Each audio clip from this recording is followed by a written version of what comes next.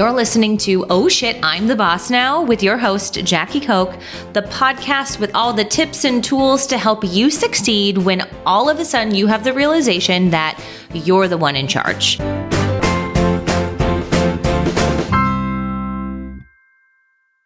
Hi, welcome back to the show. I'm Jackie Koch, your host, and I wanted to talk a little bit today about beating imposter syndrome as a founder and as a CEO, as a boss. I feel like imposter syndrome creeps up so much in this job or in this role. I don't know what we want to call it, but when you're the one in charge, imposter syndrome can be a real thing. And it can happen for so many reasons. What happens a lot of times is that you're good at something at work, and all of a sudden you're so good at it that you should all of a sudden be able to lead people. So now you are good at a skill and now you're going to lead other people, but you're not given any help or training. You're just moved into the role. So then you're like, I know how to lead other people. I just know how to do this email marketing really well or whatever. And I think the same can be true for founders or small business owners. A lot of times you start a business doing something that you've been good at yourself. And then all of a sudden you also have to lead other people. And you're like, how the hell did this happen? And I know for certain there are a lot of CEOs and founders that feel like they aren't truly qualified or capable enough to be the one in charge,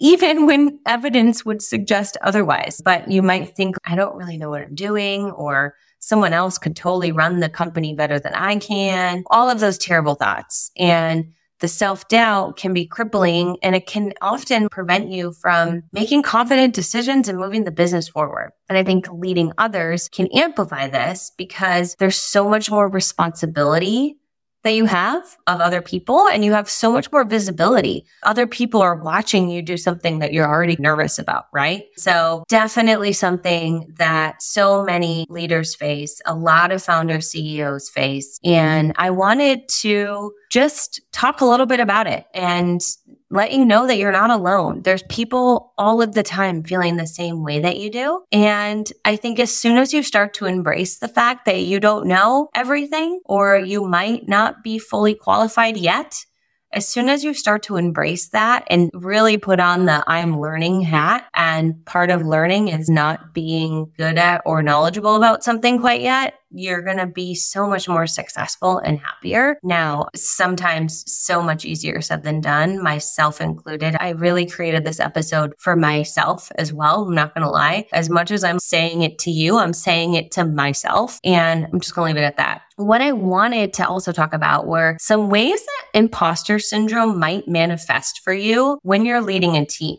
And some of the ways are obvious. Some might not seem so obvious. Like when I say it, you're like, I do that. And it might actually be because I feel like an imposter or I'm trying to prove something. Hear me out. The first one is going to be overworking.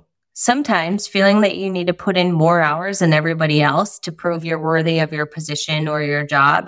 Hello, I do that a million times. Oh my gosh, I do that so much. Overworking. Feeling that you need to put in more hours than everybody else to prove you're worthy of your position. The second is you might hesitate to delegate.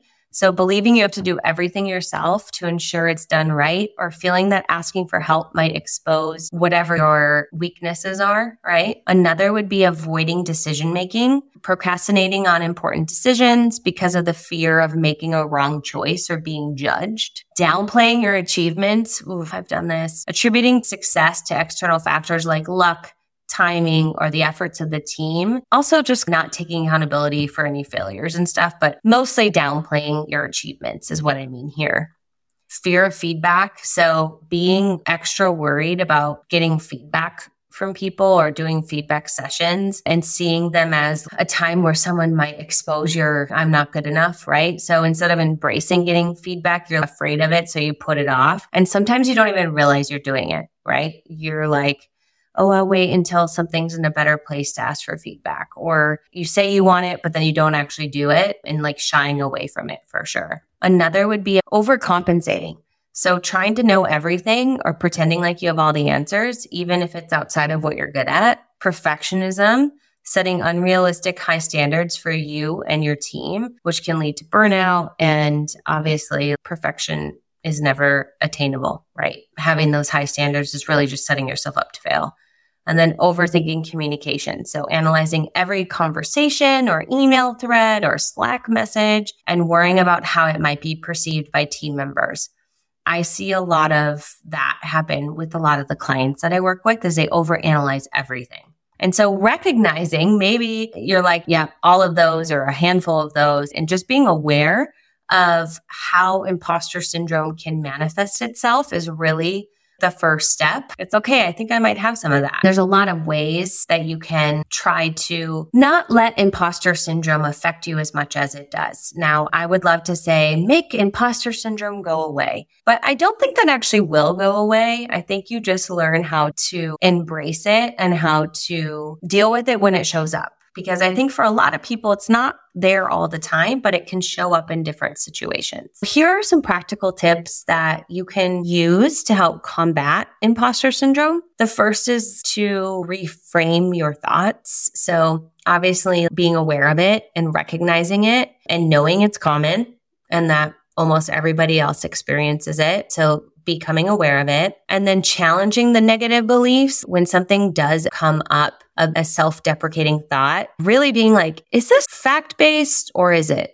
opinion-based? Have I overcome similar things like this before? I do this all the time. I'll be like, what evidence do I have to show that this is actually true or not true? Usually it's not true. What evidence do I have to show that I can get through this? And usually I can find quite a bit of stuff. Something that might help you is positive affirmation. I don't love positive affirmations, to be honest. I prefer to do what I just said. So challenge the negative beliefs. If a negative belief comes up, I prefer to be like, okay, what evidence do I have that this isn't true? And look at it that way instead of just trying to pile on a positive thought on top of a negative thought. It doesn't actually help me. So maybe positive affirmations help you. I don't find that they help me that much. I like to just get real with it and be like, okay, this is temporary and I can choose to look at it this way or that way. I tend to do that instead. Once you've reframed your thoughts or at least become aware of your thoughts is to talk about it. You could find a mentor, somebody who's been in the seat before that you admire, or maybe you have peers that are in the same position as you or people who are leading teams or other founders and just be like, hey, this is how I'm feeling and make sure it's with someone you trust.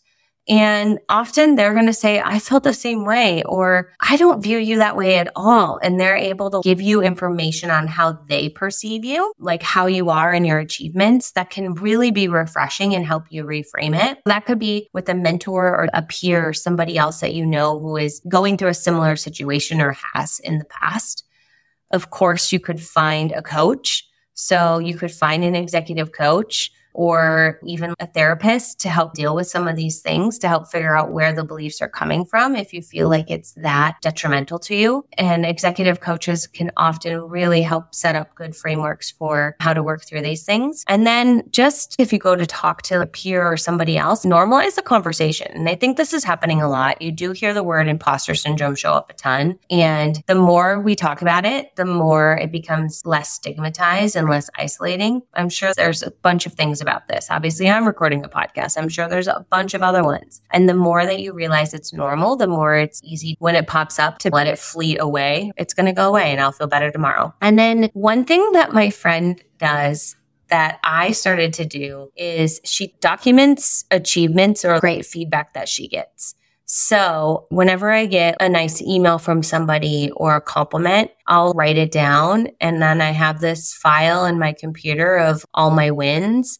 And when I'm feeling like an imposter, I go to that and I read it. And I know that sounds nerdy, but it really helped. I jot down accomplishments, positive feedback, milestones, all of that stuff so that when I'm having struggles, I go back and I look at it. And I remind myself that other people have had so many different experiences of me than what I'm thinking in that moment. And it really helps. So highly recommend that you do that. You can even just take screenshots and start a folder on your computer or your phone. There's so many ways you can do that. And it really helps so much. And I would just say in my experience with imposter syndrome, it's not about eliminating it and not about eliminating self-doubt or the thoughts. Because anytime I'm pushing myself to do something different or something new or go against the grain, I'm going to get resistance. And resistance is going to sound like imposter syndrome, negative thoughts, whatever, because my body and my brain wants to keep me safe. if I'm constantly challenging myself to do something different and push to a new goal, I'm going to have these things come up. And I know that it's a sign that I'm actually growing and doing hard things. It's never going to go away. So if it's never going to go away, how can I get better at managing it? And the more I become aware of it, the quicker I can shift it. Sometimes I have to go for a lot of walks. Sometimes I have to do a lot of work, but I can shift it quicker and quicker usually than what I used to be able to do and still move forward despite the feelings. And I think the more that I just continue to work through it and recognize they're there and recognize all of these ways that imposter syndrome might be showing up for me, I can be like, oh, I'm overworking. I wonder why. I can dig into it. Or I'm hesitant to delegate. I wonder why. In fact, I just had a conversation with somebody about this in my business. And I am like, I don't know that I can hire somebody to do this because blah, blah, blah. And he's challenging me and it's bringing up resistance. It's bringing up a lot of stuff. And so I'm noticing it. And I'm like, okay, why is that true? How is that not true? And just being able to recognize it and have the conversations. And so as a boss, the reason I wanted to do this episode is because it's so easy when you're the leader to feel like you have to be the one that has it together for your team and you can't be weak. And you can't be seen as weak and you have to push forward. And that's very stressful. And so find the people that you can have these conversations with and don't feel like you have to be the person who's got it all figured out. It is totally fine to talk about it. And so that was really what I wanted to talk about on this episode. Hopefully you found some little nuggets. Maybe you're already doing all these things. And so this wasn't an episode where you're taking away action items, but instead you just feel like she has it too. They have it too. I can tell you I'm around a lot of successful people and everybody has it. So the more we can just accept it, the more we can move forward from it and keep doing great things and keep doing scary things like recording these podcasts. Anyways, I'm really grateful you guys tune in and I hope that you have a good rest of your day and we'll talk again soon.